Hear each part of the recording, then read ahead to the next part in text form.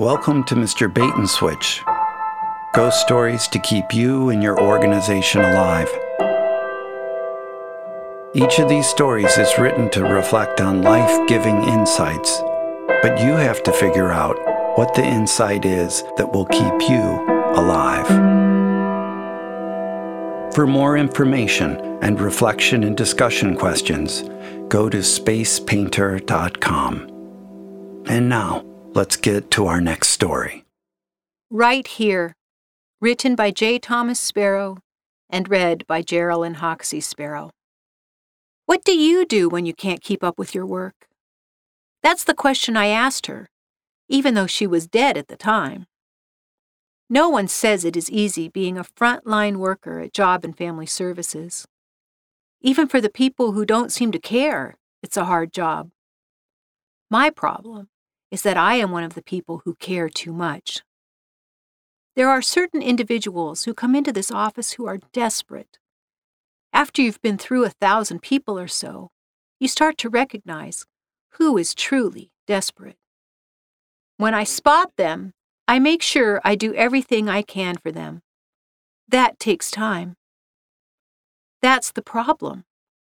That extra time isn't in my job description.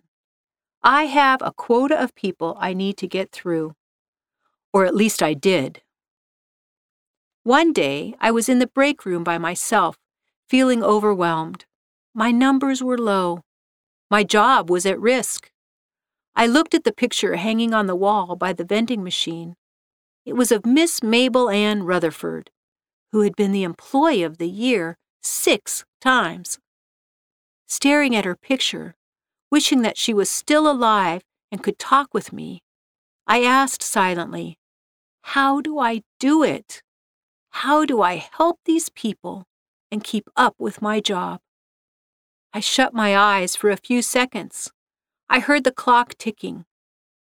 Then I thought someone was in the room with me. I opened my eyes and saw a cloudy figure standing by the vending machine. It looked like Miss Mabel Ann.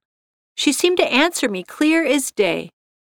You do what you can. I said out loud, what do you mean? She leaned toward me.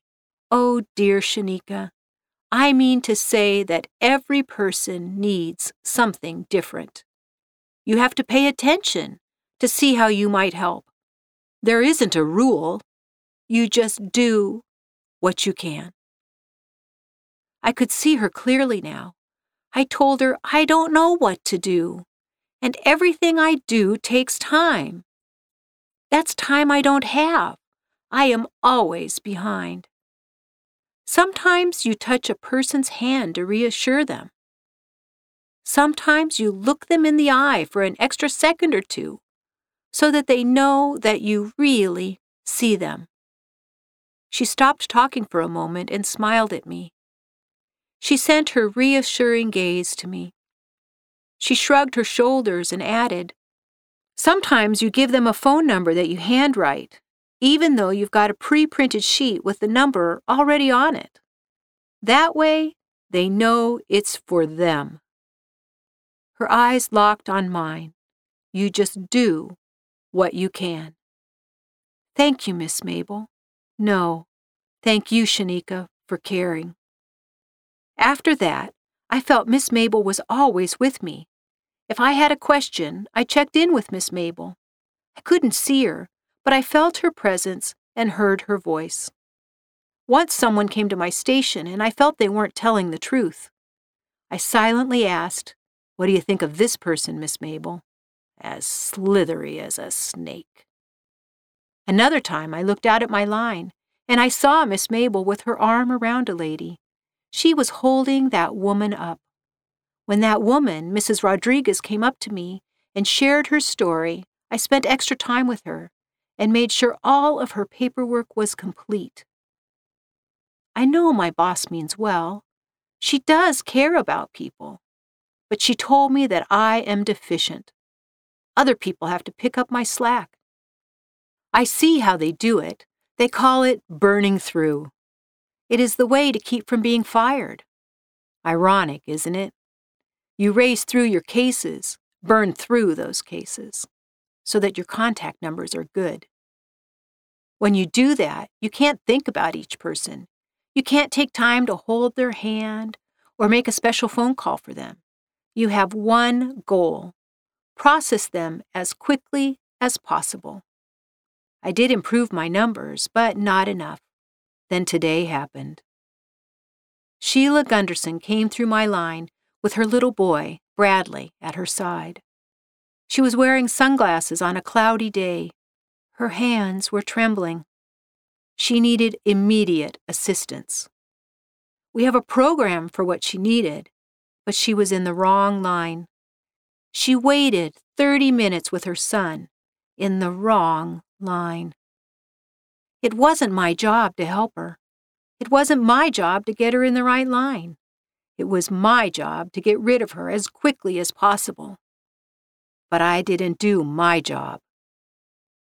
I talked to her. I put my hand on hers. I smiled at her. I picked up her boy.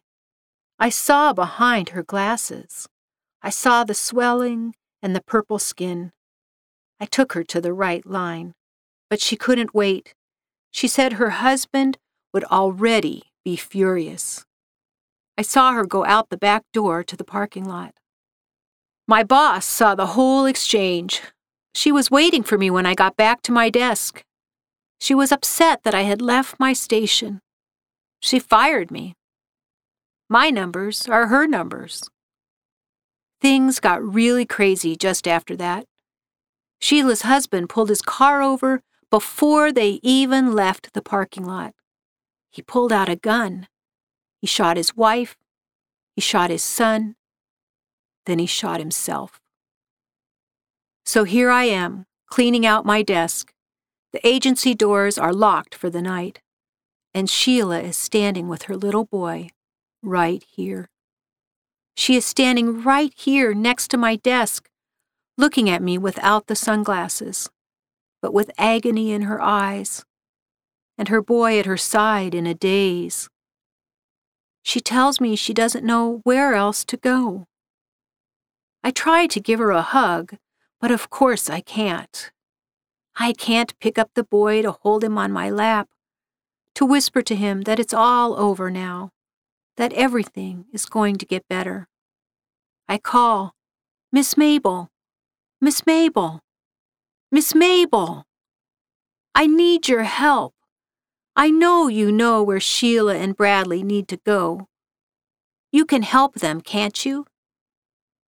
Miss Mabel appears from the dark of the closed office. She gives Sheila a hug. She smiles at Bradley and takes his hand. They are headed up the stairs now.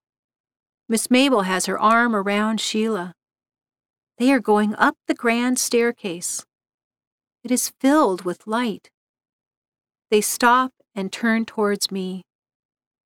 Sheila says, "Thanks for trying to help." Bradley waves bye-bye. Alone now, I gather my things and head down the stone stairs, without a job. I don't know what I am going to do, but I know I am going to do what I can.